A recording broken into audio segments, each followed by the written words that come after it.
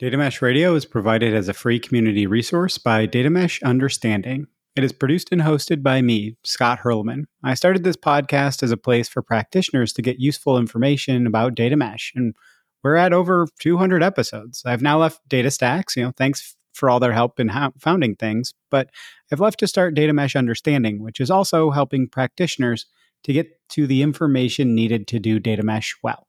We have free implementer introduction and roundtable programs, in addition to the more advanced yet affordable offerings. So please do get in touch if you're looking for more information on how to approach data mesh. Just check datameshunderstanding.com for more info. There's also a helpful organization of past Data Mesh Radio episodes there if you want to dig into specific topics rather than digging through 200 different episodes. So with that, let's hit the funky intro music and listen to what you'll hear about in this interview episode.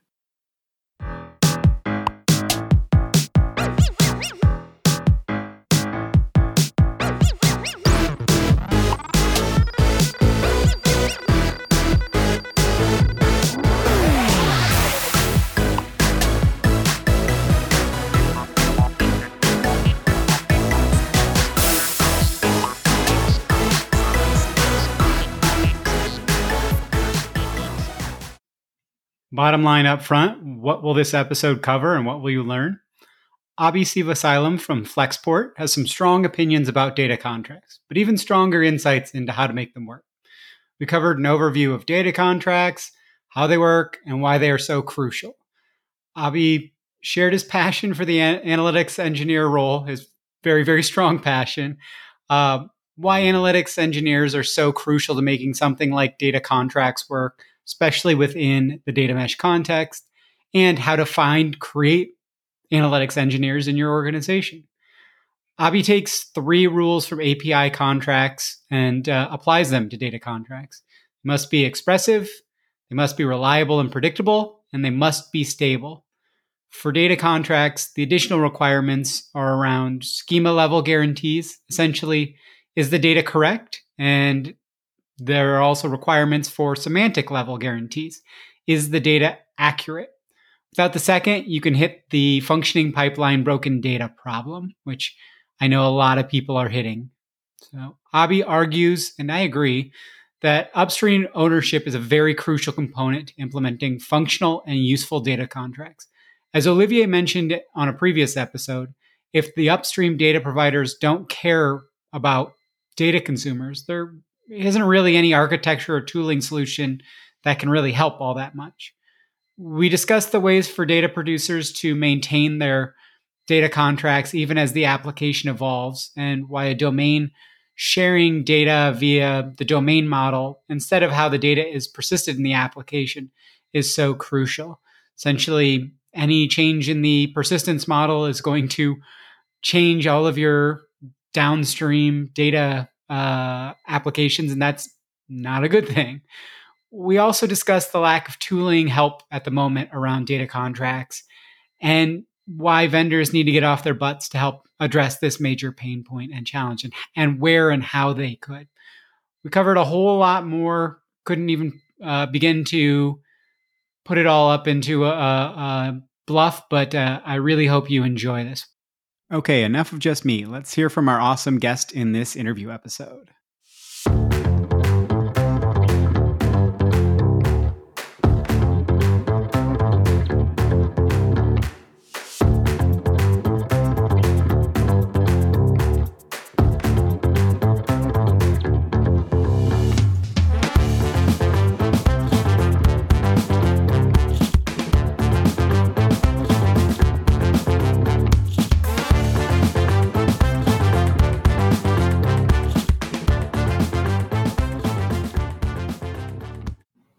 Okay, really excited about this episode today. I've got Abhi Sivasailam from Flexport here, and we're going to be talking about schema contracts, data contracts, kind of what's the difference, why they matter, a lot of really interesting things that I think are important in general for data mesh, but also just in general for data management and thinking about treating your data as a product, and why a lot of the challenges that we've had around broken data, we can at least start to address if we go down this path well. So, Abhi, if you could give a brief intro to yourself, and then we can kind of jump into a little bit about your background with the data mesh specifically, and then we can jump into the data contract stuff. Great. Thanks, Scott. So my name is Abhi. I head up most of the data footprint inside of Flexport and the data and growth teams inside of Flexport. Been working in data for a while. Been very passionate about data mesh in particular. Scott and I have talked about this, in great detail. And some of you may have heard my talk on data mesh.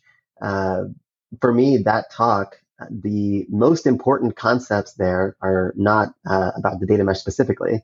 It's about the things that enable the data mesh to happen.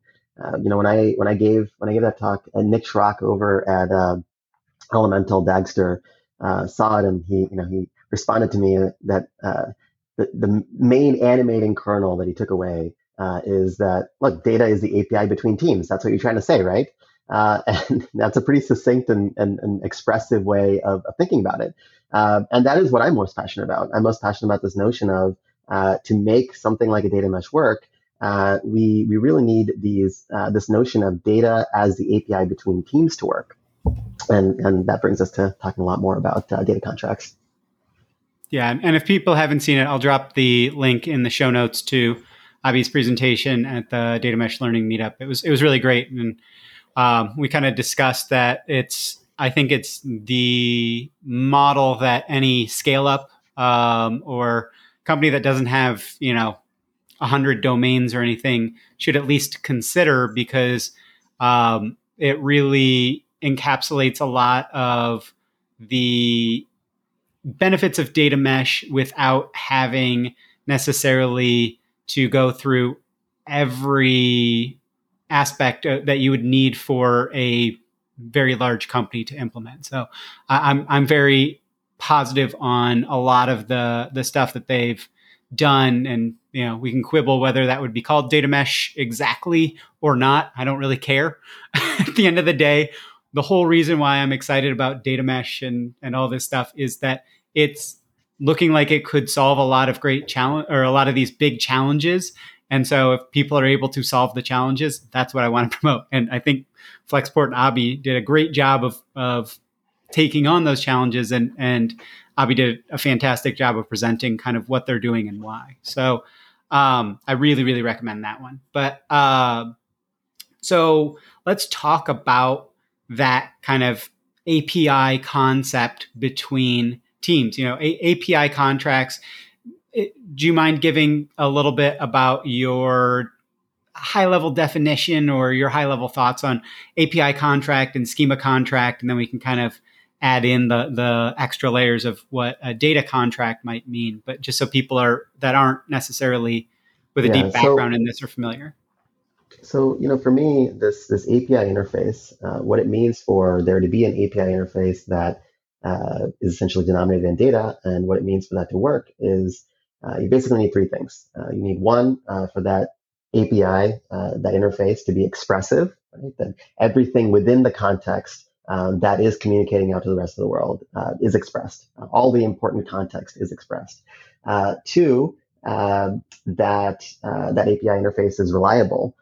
It has quality guarantees, it has uptime guarantees. It's predictable. If I poll it, I know what I'm going to get. And three, that it's stable. That what the contract exposes today is what it exposes tomorrow, within reason. Contracts can evolve, but within reason, there isn't much volatility. Along with reliability, the contract is not just saying the same thing that it said yesterday, but it's saying the same set of things in the same kind of ways and the same kind of semantics as it did yesterday. So those are three things that we need for this kind of notion of this interface to work. And that's what animates the need for data contracts. That's what animates the need for these kind of explicit contract guarantees. And for me, that then, calls into question, well, what do we need in terms of this contract? What kind of guarantees do we need? And being a little reductive, maybe we can unpack this more. The kind of guarantees you need are really of two kinds. You need essentially, let's say, schema level guarantees and semantics guarantees. And the way I like to think about this is correctness versus accuracy, right? Schemas are about the data being essentially correct. This is what developers historically care about. And semantic contracts are about the data being accurate, right? An accurate representation and an accurate and stable representation for what often consumers care about. And when we think about this as correctness versus accuracy, as schemas versus semantics, then we can think about approaching this in this kind of bifurcated way, right? So schema contracts have a reasonably established history in the development community. Developers know how to create schema contracts. They know how to ensure that their Postgres tables don't break. And there is tooling for this. There's process for this, and there's the incentives for this. And so developers are pretty good at this. Developers are reasonably good at ensuring when they care about the schema not evolving in destructive ways, that there is CI/CD at the data production layer. There may be things like a schema registry. There may even be some transformation, some pipeline testing when the production team owns those things. So schema testing, works reasonably well. The challenge with schema testing is that the domains themselves that are doing the product teams themselves that are doing those schema tests are only designing those schema tests for their own use cases, right? They don't really know all the other downstream users that are relying on that data, most notably data teams. And so their schema tests are, which they're very able to do from a technical perspective, their schema tests aren't set up to succeed because what they're missing is not technological enablement. What they're missing is context, downstream context on all the implicit contracts, right? Contracts that the dev team never made. All those implicit contracts on, hey, we have this, SQL model, built downstream. We have this, Python model built downstream that relies on your schema to look exactly like this. And that implicit contract is often not made explicit. So the biggest challenge with schema, with correctness, is really not so much technology. It's context. Let me maybe pause there. Do you want me to pause there? Or you want me to kind of keep Yeah. going and talk a little bit more about semantics? No, so, and I think if we could even pause and back up to even a higher level and maybe Sure. say some of the implied things out loud, which is a little bit about why this matters, which, from a high level to my perspective, is that if we aren't talking about, or if we aren't looking at who is consuming and why we keep breaking the downstream consumers, people understand that. But it's kind of what you talked about of the schema and the semantics that we're even, yes, the pipeline may break. And so then the schema has changed and you broke it at that level, but the semantics may also have changed and the schema hasn't. And that, the downstream people are trying to figure out, is this the new normal? Is this something that has changed? Or is it that the data itself is essentially, for all intents and purposes, broken? Yeah. So, like, if you could talk just a little bit about, if we're not doing these things, what are the common impacts of that? Just so people, again, who aren't as in the day to day of this will be able to grok why this is so crucial. Yeah, I mean, all I can say is for anyone that doesn't immediately appreciate the problem, God bless them. I'm jealous because for anyone that does, though, this will trigger PTSD, right? Look, let's take the example of Flexport. At Flexport, Flexport is a very operationally driven company.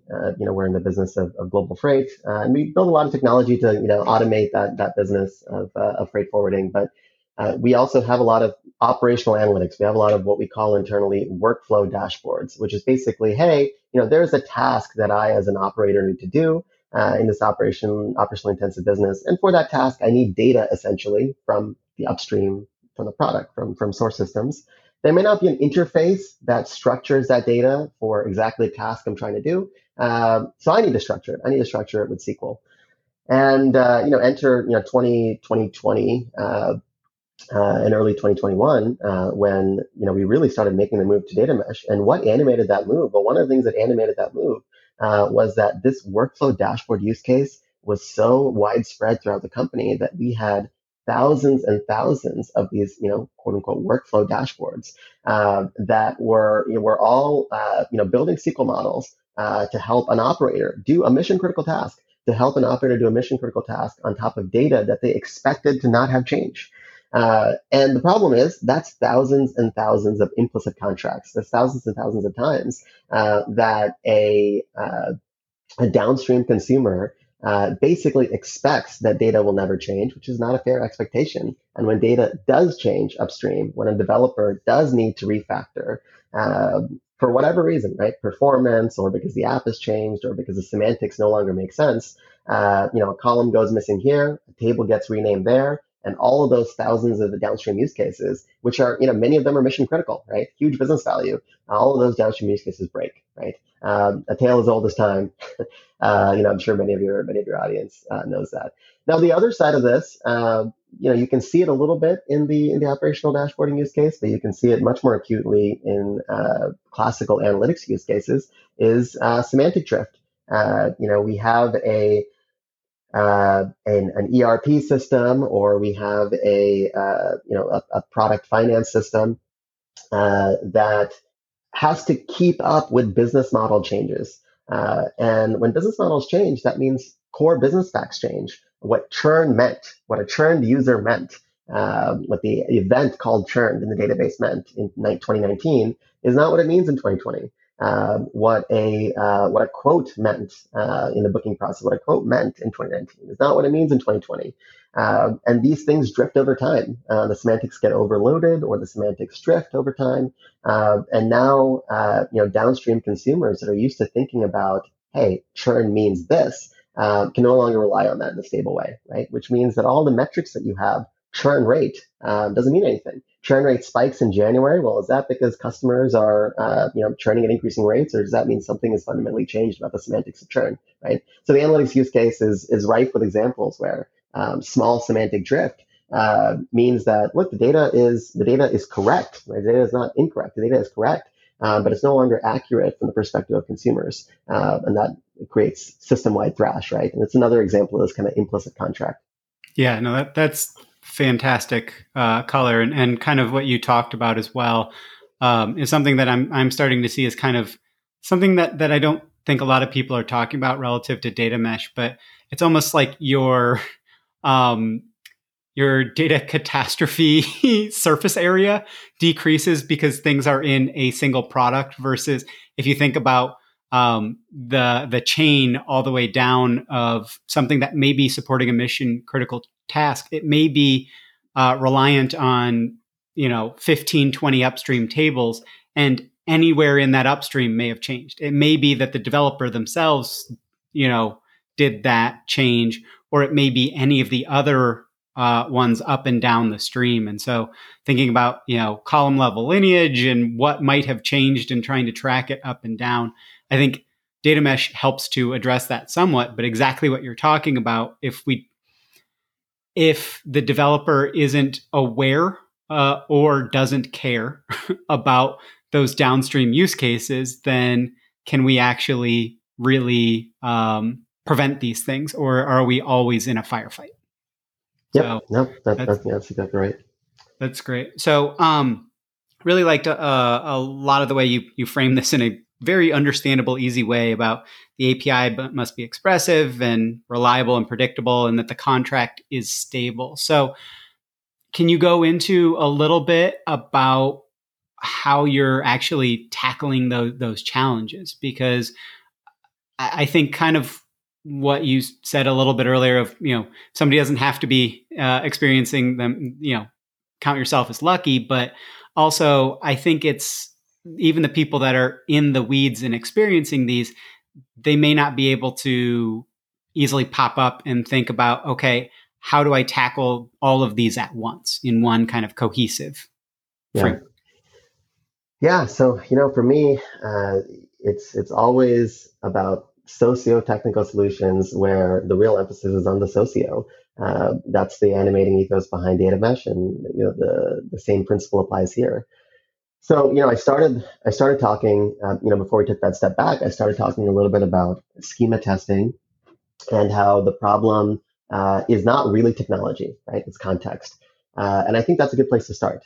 So for both schema testing and semantic testing, for both aspects of data contracts, uh, it helps to invert the problem, right? Why doesn't this happen today? And why this doesn't happen today is not predominantly about technology. In general, to kind of get us to the promised land, technology is an augment, but it's not the critical enabler. And the critical enabler is actually other things: process, organization, culture, etc. So if we invert the problem, why doesn't schema level testing and semantic level testing happen to the extent that we want, in the kind of ways that we want? Well, it's a few things. Number one, it's the incentives, right? Most problems in the world are really an incentive problem. And for the data producer, it's nothing against the data producer, right? The developer has a set of incentives, and that set of incentives is to build product. And data, per that incentive structure that faces the developer, is just not generally seen as a product. Data is a byproduct. Or data is kind of a raw ingredient for their own product development process, right? So there is this kind of incentive mismatch where developers upstream, they're not told, they're not required, they're not incentivized to ensure that all those thousands, in our case, all those thousands of workflow dashboards are constantly being maintained.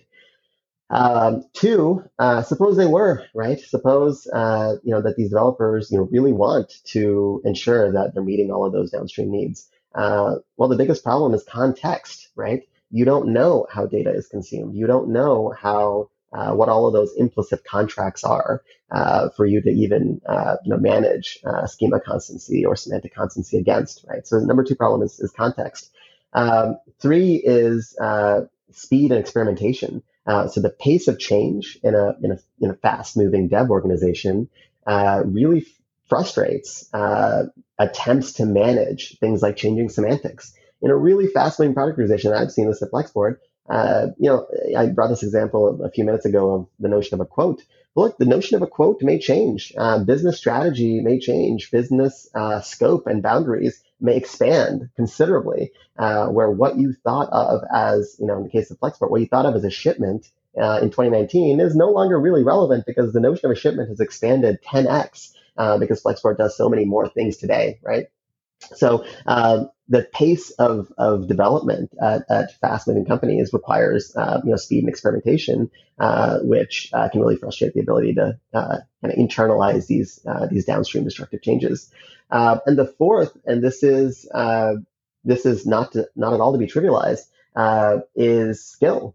That thinking about data modeling is a skill. It's absolutely a skill. In the MVC world, this notion in the development world of kind of model view controller, we talk a lot about the software development world about fat models, right, and skinny controllers. We talk a lot about data models exerting gravity over the development problem space, and we pay a lot of lip service to that. But we don't train our software developers primarily in thinking about data modeling. We train the modern software developer primarily in thinking about gluing together JavaScript libraries, right? And hacking together DevOps. The most fundamental part of architecture is the data model. That should inform the entire problem space. And frankly, and it's not a knock against software engineers. Software engineers are doing the best they can given their constraints and incentives. But often that skill of thinking about data models in a way that will evolve, in a way that is stable, in a way that really treats it as an architectural first order concern is also often lacking, right?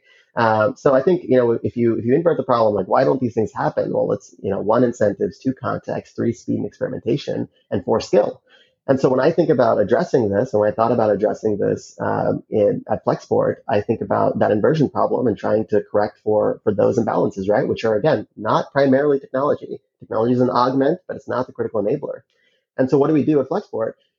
Well, the incentive problem, so it's a combination of kind of organizational and process changes, right? Predominantly, and then we'll talk a little bit about technology. So it starts with how we approach this notion of the data mesh, right? So how do we attack the incentive problem? Well, we tell teams, hey, teams, you now own data as a product. This is the most important takeaway of the data mesh philosophy. Data is a product and not a byproduct. It's the most important North Star. And we tell teams, we position data producer teams that the data you expose needs to be a product in the ways that we care about API products, which is expressive, exposes all the context you need or that you have in all the ways that downstream consumers might need, in ways that are ergonomic and usable and all of that, that they're reliable and they're stable. And so we actually position that responsibility in product teams, right? Uh, we then followed that up with staffing. Attacking the skill piece. The linchpin for our data mesh vision at Flexport is the role of analytics engineering, right? Where analytics engineering is not just doing SQL based modeling in DBT and in Snowflake, but they are getting involved as data experts, as people that know how to think and reason about data, to think about how to structure data in ways that scale. All of that thinking that's useful in building data warehouse models, I absolutely believe is useful in defining upstream models. And so that's where we should leverage them. And so we inject analytics engineers as a part of Scrum teams, as a part of those data producer teams, to help them think about what that data architecture looks like, right?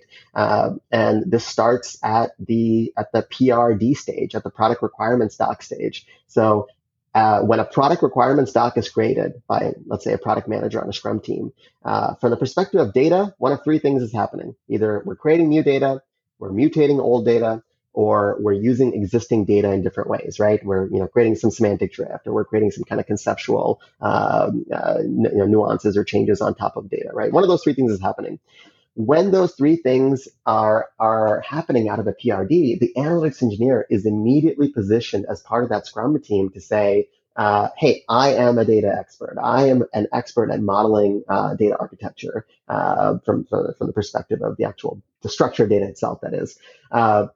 Let me help you reason about how do I take the new data and layer it into our existing data models? How do we mutate old data in a way that's graceful? And how do we capture that semantic drift? Right at the moment where it's about to happen, how do I stop and capture semantic drift and gracefully evolve the domain models? Because those analytics engineers are positioned with the downstream consumers in some sense, right? They have the context of downstream consumers because they also are doing modeling in Snowflake at the analytical layer. And so analytics engineers, they wear an extremely important hat because they have the skills of a data expert, someone that is really good about reasoning about data, and they have the context of both worlds, right? They have the context about the axis of change from the Scrum team because they sit in that Scrum team, but they also have that context about the downstream use cases, and most notably the downstream use cases in analytics, right? Which is really where the failure vector is most pronounced here. So Yeah. number one, yeah, go ahead. Well, I was going to say, I think this is phenomenal, but I'm kind of wondering if somebody doesn't have the flexibility to have where you've gone with this, because I feel like this is a probably not your end state, but it's a good place to aim for. Yeah.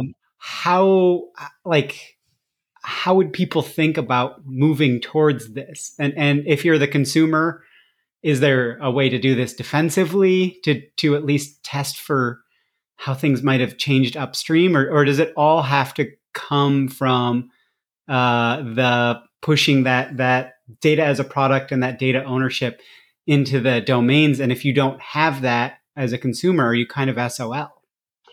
So look, I think the consumer efforts are best spent advocating for data as a product, not as a byproduct. I believe you just can't get anywhere unless you change the incentive structure and you change the responsibility structure. So, the table stakes uh, first order priority for consumers needs to be how do we get this notion of data mesh type responsibilities? How do we get this notion of data as a product as an incentive into product teams, into the ethos of product teams, in some way, maybe formal, maybe informal, maybe it's just by building empathy, right? But that has to happen. I don't see a way. I don't see a way to make this work without that happening. Now, the AE of it all, do we need analytics engineers? Well, I would strongly advocate that people get analytics engineers. I'm long on not only the role of analytics engineering, but this flavor of analytics engineering. So I would advocate that all companies try and make those kinds of investments. I think it's the most important role in all of data. That said, our process for like what is our process for analytics engineering review? It's essentially that PRD goes to the EM engineering manager and the analytics engineer, and then the analytics engineer and the EM work together to define different aspects uh, of the architecture that's required for meeting the needs of that feature or story that we're developing.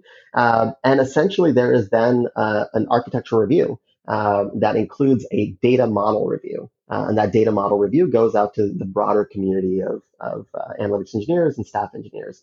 The reason I bring this up is a good place to start if you don't have analytics engineers is to just formalize the notion of data review. That with every PRD, product teams should have a data review. Now we have often engineering and architecture reviews for reasonably mature product teams. The best product teams have the technology development organizations have an architecture review, a design review that goes out to a cross-functional group, and a data review as well. And that might sound like a lot of bureaucracy, it might sound like a lot of process, but where I've seen this work really well, you build the muscle for this in ways that are expensive in the short term, but pay dividends over the long term, and you get more efficient over time. And I think the place to start is actually building a data review where, hey, for every PRD, the data producers say, whoever wants to come and give feedback on how we're evolving the domain models. All consumers are welcome. All consumer groups are welcome. Speak now or forever hold your peace. But this is where we're going to broadcast. And we're going to really engage in a dialogue.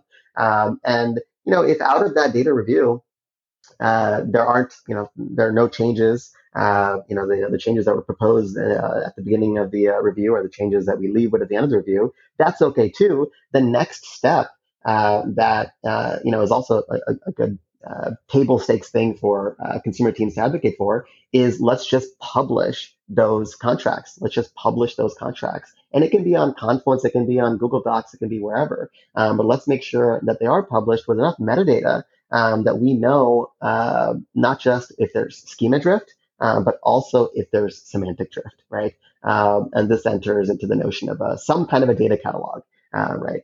There's many data catalogs out there today, varying levels of robustness, but some kind of data catalog that allows you to see, allows the developers to see, hey, I defined a churn in this way. Is that still true? If not, let me update that and have that be a common artifact that everyone else can consume as well. So I think the table stakes, to answer your question, Scott, I think the absolutely essential things I think all organizations need to do are somehow change that incentive structure, responsibility structure, and try and implement things like a formal or semi-formal data review, and ideally advocate for the analytics engineering function to play a more prominent role. Yeah, I think that's great advice, and you know, I guess one thing that I've been trying to figure out is how do you communicate when changes are coming? You talked a little bit about the empathy earlier, but how do you communicate that changes are a coming, right?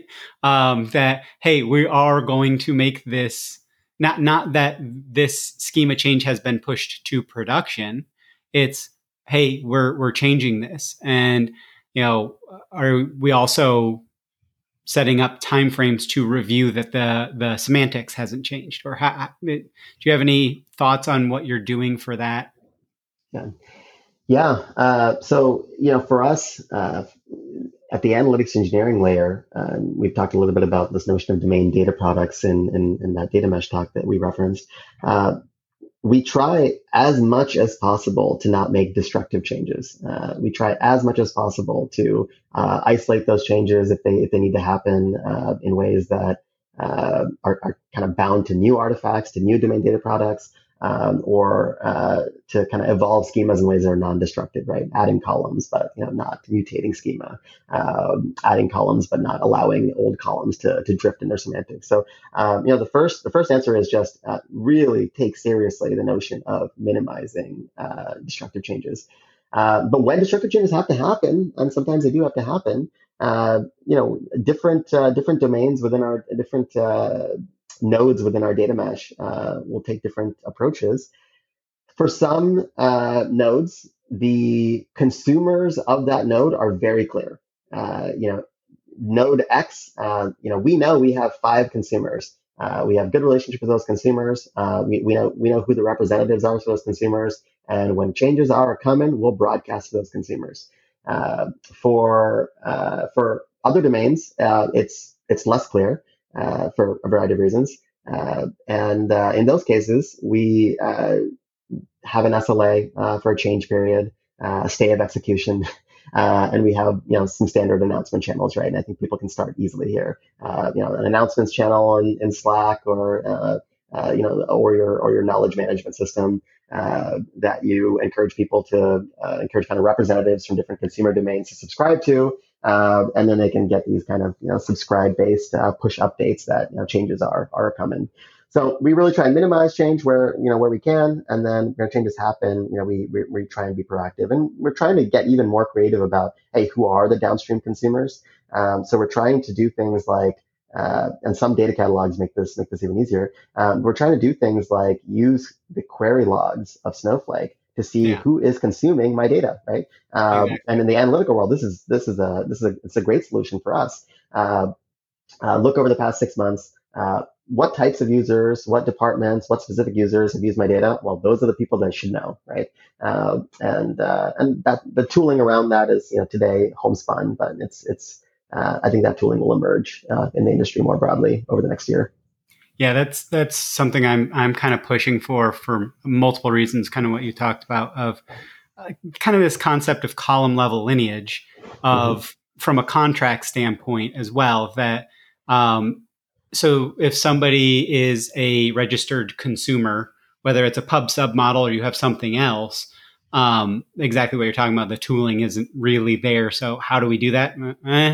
Like that's, I'm kind of asking that question, but and that you can alert people that changes are coming, but also that you have an automated way. Say you've got a downstream data product that leverages your upstream data product, and something's changing in that.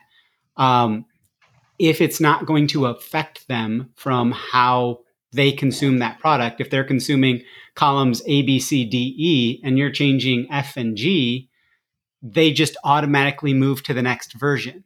They're not staying on the same version. So how do we automate that versioning? Maybe that's too much magic to try and push into the data platform, but like those concepts of how do we evolve our schema and semantics in a way that's useful.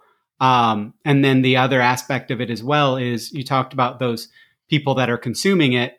If we have that information, then we can do kind of data product marketing where we say, hey, what you talked about, that concept of a shipment has evolved, 10x. Once you start to allow or you start to create new data that might be useful for downstream consumers, you have an idea of who should be alerted that something's coming that could be useful to them. So you add a new feature to your data product that, hey, we added this new table, or we split the way that we were thinking about this and we added a couple more transformations, or whatever it is, that we have that concept as well of empathy for the downstream, not just to not break them, but to continue to add value to them. That, hey, we think that we've created something that could add value, and that you can also go and talk to them, right? You know who's potentially consuming it. So you can go and have that conversation and say, what more should we be doing? What is, our data on the inside that might be useful that we might want to move to data on the outside? What might we have that we're not sharing because we didn't think it was useful, but we're going to have that conversation with folks. So I think that's Yeah. all, but the tooling isn't there at all. Like that's just my crazy brain stuff Yeah, of where I want it to go. yeah, the tooling isn't there at all. First of all, I love the notion of data product marketing. I'm definitely gonna steal that and use liberally. Thanks for that. No, so now we get to maybe a little bit about the tooling. So yes, all of that absolutely resonates. And I've said over and over again, it's first and foremost the socio and then the technical. But look, the technical is pretty important too. Everything is high friction without the technical. And I think what you just touched on are really the three biggest opportunities for tooling in the space for now to enable this. One is more context around what you refer to as column level lineage. But the problem with the way we think about column level lineage today is we don't think about terminal use as a lineage, right? right? Right. It's basically only transformation pipelines, right? But what if I just put it in a SQL query and it's an exposure, right? We don't really think about that as part of the lineage graph. And that is a major opportunity. The only way you can do that is basically by introspecting, like a query parser or something, right? So I think that's one area where I think the tooling, needs to, and I believe will get better. Today, people are patching this together internally. The second is the data catalog. So what is the home for? What is the hub for uh, data product marketing? Well, that's the data catalog, right? That's where the consumers can subscribe. That's where the producers can kind of manage that data product marketing from a workflow perspective, right, and not just from a content perspective. So I think the development of those data catalogs to support what you're calling as data product marketing is huge. Hopefully the data catalog space folks are listening to this call. And the third is around data publishing, right, and enabling publishing to be more ergonomic. Now you mentioned, hey, well, maybe we will version our schemas and version those APIs, so to speak, right? Like we would with normal APIs that are not purely data APIs. How do you enable data producers to do that? That is today something that isn't very ergonomic. And we have patched that together. I'm happy to talk about that on this call or another. We've patched that together in ways that address some of these needs for data producers. How do we think about schema evolution? How do we think about separating the persistence model and domain model, but still having them be tied together in some way? So those kinds of producer level instrumentation is I think the next big frontier. Today there's some open source tools, but you really have to patch it together and duct tape it. That's the problem. I mean, Zhamak and the ThoughtWorks folks are saying that from across their implementations is that the tooling is just not here because we're a lot of the tools have come up around trying to solve very specific pain points instead of it's almost like the integration concepts of integrating between two different tools. Everybody has to integrate between every single thing and everything's kind of this one-off versus how do we really think about how you could do your whole end to end, and then is there kind of an economic factor to being able to sell to that, right? Yeah. Of okay, I'm gonna do these smaller pieces and create a whole bunch of them, and do I have to then work with every single tool and integrate with every company and do that concept? Yeah. So I didn't put that very clearly, but I think you know what I'm talking about. But yeah, I mean, if you've got a little bit of time on Sure. the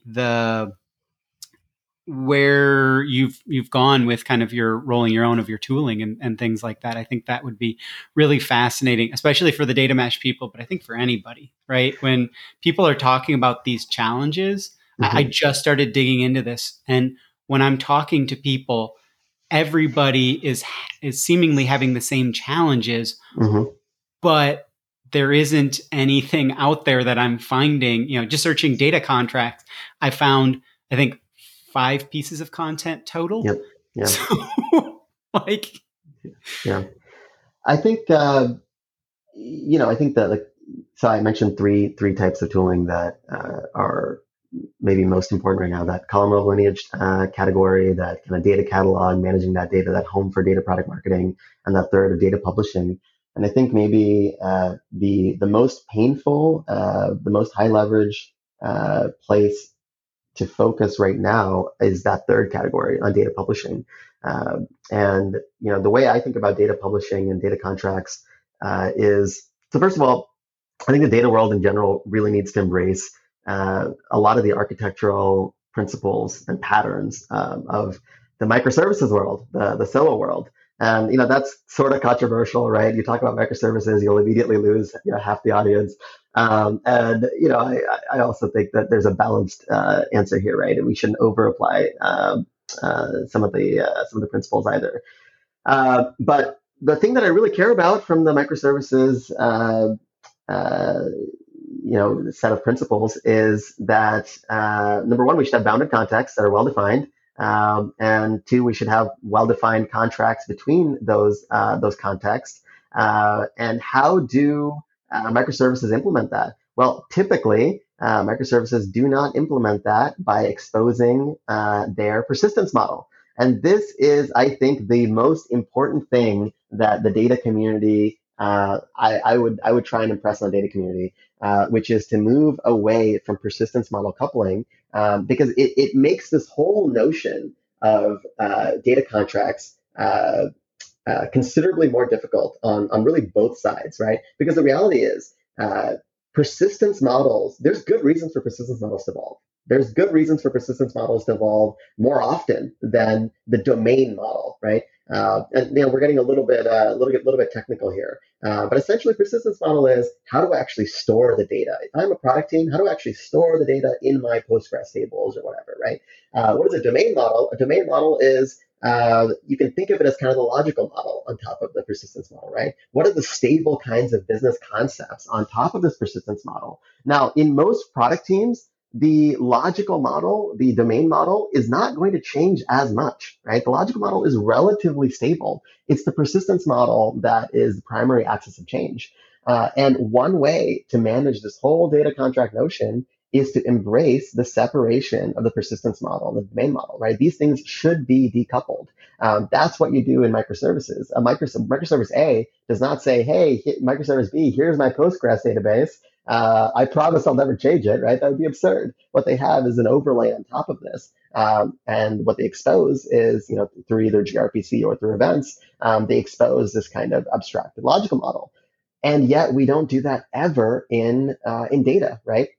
One of the things I talked about in my data mesh talk was the minute you have a data system, the minute you have an analytical system, a data warehouse, what have you, you are now living in a service-oriented world, right? You have two services. You have a data service, you have a data system, and you have your production system, even if your production system is a monolith, right?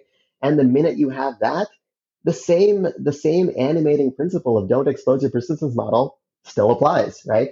The minute you have a data system, you should start thinking about moving away from classic CDC and moving to, in my view, event-based replication, push-based, event-based replication, where what you are eventing is a domain model, essentially, right? Changes to your domain model.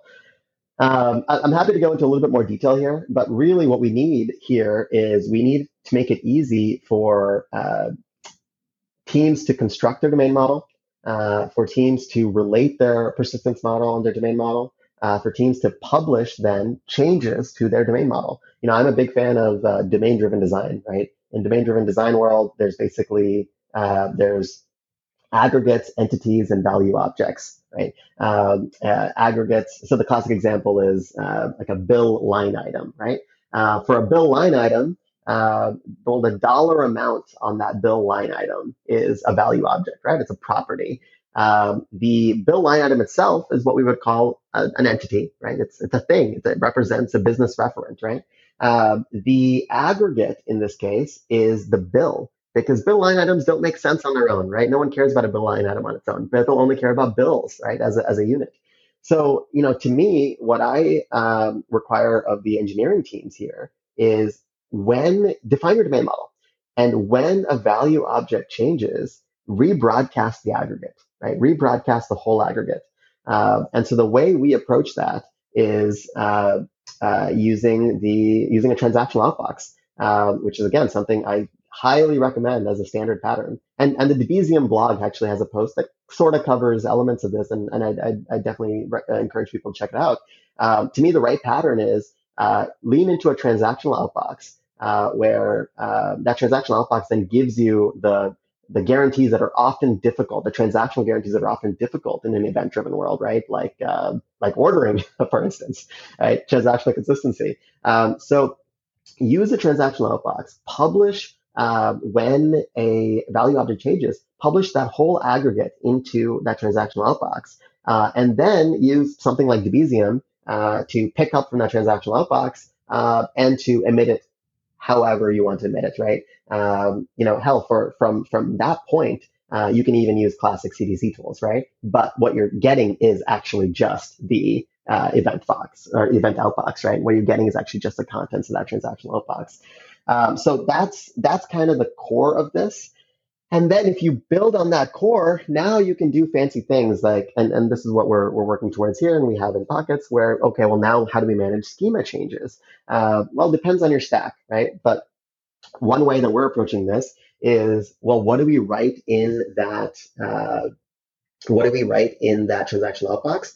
Well, we can write the payload in that transactional outbox as a protobuf binary, right? As one of these schema managed representation formats, right? Schema conscious, schema aware representation formats, as opposed to classic JSON. And so if you take the protobuf or some other schema conscious format, and that's what you're encoding into the transactional outbox, then now you can allow consumers and you can allow the middleware that gets your data from your producing system and into your downstream system. You can allow that to be schema aware too, right? You can allow that to have version contracts where, hey, this was the old version, this is the new version. If there's a new version, isolate this new version so that there's no destructive changes to the old. Isolate this new version to a new table. Create a new table in Snowflake and start depositing these contracts into the new version. Meanwhile, use the old version of the schema to continue keeping the old table alive, right? You can start to do these kinds of fancy things. And this end-to-end process has to today be patched, right? I'm a strong believer in this pattern. I'm a strong believer in the domain-driven design of it all. Very strong believer in the decoupling of persistence models and domain models, and then creating this propagation mechanism that can rely on deserialization mechanisms that we can put on top of schema aware representation formats, and all of that today has to be piecemeal together from different tools. And I think that's where the big leverage point would be. How do we make it really easy to manage this process, and most especially manage that decomposition, that decoupling of persistence model and domain model while still leaving them linked? Does that all make sense? Yeah.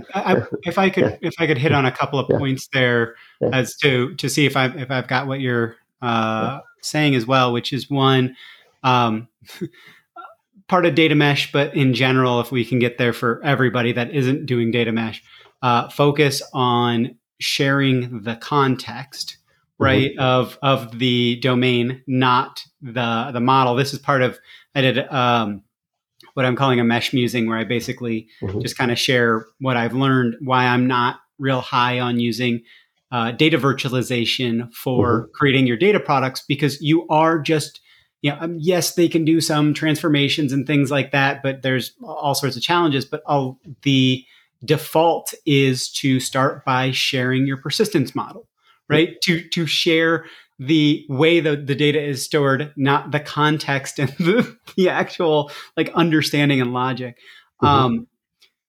Another aspect that you were talking about that I wanted to also ask about was, you were talking about if the persistence model is changing and if you can continue on with the old persistence model, so that, or the Snowflake table or whatever the downstream consumption point could be. How do you think about evolving that to end of life things and things like that is an important topic there. But I think overall there's just so much here that I want to jump into, and my brain's just not letting me pick any one point out because I think it's such great thinking through about how do we evolve and make sure that our applications can evolve, that we're not saying you are locked into doing things the way that you are doing. But like John Vines did one of the data mesh learning meetups around event mesh and kind of what you're talking about of CDC. I could see event mesh being kind of a good way of doing that because what they've got the persistence stores and then they're publishing everything into an event mesh and then they're going to be building their data products off of those events. So Hmm. it is something where you're thinking about not breaking your pipelines into getting that data into the events, and then you can figure out more about how you do that context sharing because you've got that one layer out that you're not trying to go direct from what is my persistence to I'm going to maximize my context and share it out in that way, that you kind of think of there as being a little bit of an intermediary layer, whether that's in concept only or whether that's actually in technology. I think being able to pop out and back that away is potentially a useful first practice, whether you want to do that as your implementation or not, but that you can you abstract away a little bit and with data mesh, how are you abstracting, how are you providing those abstractions to the domains? A lot of what you talked about of how do you maximize or how do you Yeah. share your context is how do you make it so that the domains don't have to do all that work, right? So sorry. All of that resonates, but I do want to emphasize, as is my want in my role as the world's biggest analytics engineering cheerleader, that look, the value of separating persistence model and the domain model, or persistence model and some other abstraction layer like events, that value is really predicated, or at least largely predicated, on the domain model being more durable than the persistence model, right? The persistence model might change for performance reasons. I might shard, or I might move some columns around. I might normalize, I might denormalize, I might move to a graph store, whatever. The domain model should be relatively stable, right? Is that a fair assumption? Well, not if your domain model sucks.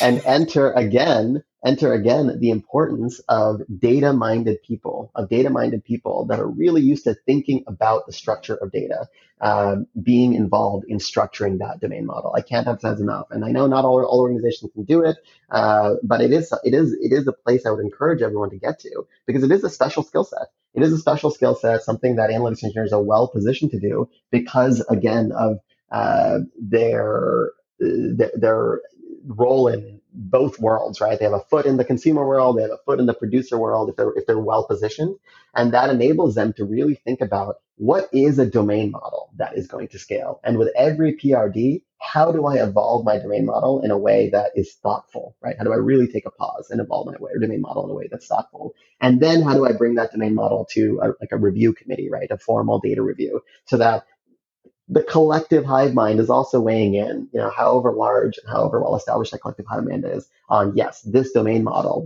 we feel good about. And if you do all of that, then it's a reasonable assumption that your domain model is going to be more durable. If you don't do all of that, then you might end up with, an event-based model that is really no better because those events are just as destructive as the persistence model, right? It's not no better because events, can give you, better, versioning and whatnot. So it's not no better, but it's not much better, right? Yeah, It's socio and technical. Gonna come back to it. so I'm want to be cognizant of time here. I do have one last question that I think what I don't want to ask is where are you finding these analytics engineers? Because one, I don't want you to have to give up your secrets My if secret you're finding these sources. people. But how would somebody get towards being in that role? Like what do you see as the necessary background or the necessary ability for them to develop so that they could be, if somebody was bought into to what you're talking about? How do we create more of these analytics engineers? Yeah, look, I think it takes all kinds, and I think one of the things that we look for is is a diversity of backgrounds because this industry, I mean, this notion of analytics engineering, I think basically DBT led the charge here on coining the phrase, and DBT also beyond coining the phrase led the enablement of the possibility of the analytics engineers, right? And that notion has been around for less than 5 years. The notion of the analytics engineering that I'm talking about, well, I don't know another company that does it. The way I position analytics engineering, I'm not sure is a thing in the rest of the industry, but I think it will be. I think it should be for the reasons we've talked about here. What I look for, given that there isn't really, an established industry I can pull from, what I look for is, well, number one, some companies that I think do it right, have the right kind of relationship between analytics engineering and engineering teams, that they could work well in this kind of model. And I think one of the best companies for that is actually Amazon and the data engineering role at Amazon. Amazon is a very heterogeneous, very diverse. That data engineering role is diverse in different teams, but I found that in a lot of places, that's a company, that's a domain that can think about data and has the right experiences to be able to manage this kind of responsibility. Two is look, cast a wide net. I think I've talked to some of my favorite candidates that I talk to are people from the library sciences, right? Which I hadn't really thought about before. They're very well trained around Yeah, data acquisition, information around acquisition, like thinking about information semantics. management, topology management, semantic management, all that kind of stuff. And that's an area I'd love for the industry to dive into, far more. A pool I'd love for us to fish from. And then invest in folks because this industry doesn't exist. So invest in folks, put them on teams where they can learn from peers that have different specializations, and look for some software engineer types that really want to get back to the M and MVC, some disgruntled data analysts that really want to maybe focus more on data structures and obviate some of the problems that were plaguing them as analysts, these implicit contracts problems. Some library sciences folks that may or may not be as technical, some big co folks, and really just try and put together a diverse team where people can learn from each other, and you can coach up to the standard of the analytics engineering you want to see. So, for me, it is not an easy role to hire for. It's a very fun role to hire for, and I think it requires some creative hiring and really thinking about building a healthy, diverse team. And that's all you can do in an area where the industry just isn't established. Certainly not in the way that I've defined the role. Does that make Yeah, sense? for sure. Yeah, no, totally. So I really want to thank you for taking all this time and dropping so many knowledge bombs on us. I'm sure I'll ask you to be back. You don't obviously have to to do it if you don't want to, but I'll drop your LinkedIn and your Twitter in the show notes. Is there anything else for people to if you want to give a general shout out for people to reach out to you, or what's the best way to get in contact, and what are you looking to kind of chat with people about? Yeah, look, I'm really passionate about all things data mesh, data contracts. I've lived in the trenches here. I've faced these problems. I want to prevent the next generation of data practitioners from having to deal with the same pain and heartache and tears that I went through. So always happy to chat. I've had plenty of chats with folks on data mesh, and as we talk about this technology side, the lineage, the catalog, the enablement of publishing. If you want to talk about data contracts, if you want to talk about analytics engineering, or the socio-technical, kind of broader process approach to data contracts, please reach out on Twitter, and we'll go from there. Okay. Well, thanks everybody for listening, and another great episode. And thanks to my guest Abhi Sivasailam from Flexport. So please do check out the show notes and get in touch. Thanks again to my guest Abhi Sivasailam from Flexport. If you want to get in touch with Abhi to continue the conversation or talk about other topics as well, you can find his contact info in the show notes. I highly recommend it. He's a great person to chat with. Hopefully that interview episode was really useful for you. Please do consider getting in touch with guests from the show, from these episodes. Most have said they'd really love people to reach out to them. And please, as well, if you've got a minute, rate and review the podcast. somewhere. It really is honestly super helpful for other people looking into kind of data podcasts to kind of get this in front of them. Data Mesh Radio is again provided as a free community resource by Data Mesh Understanding. It's produced and hosted by me, Scott Hurleman. In April of 2023, I left DataStax, who were wonderful in getting the Data Mesh community stuff started, so give them a shout for streaming and real-time AI needs. But I left to start my own industry analyst kind of information as a service firm. Our offerings are affordable and you can do them on a one-off or a month-to-month basis. Read kind of throw it on the credit card. Don't worry about like going through purchasing and things like that.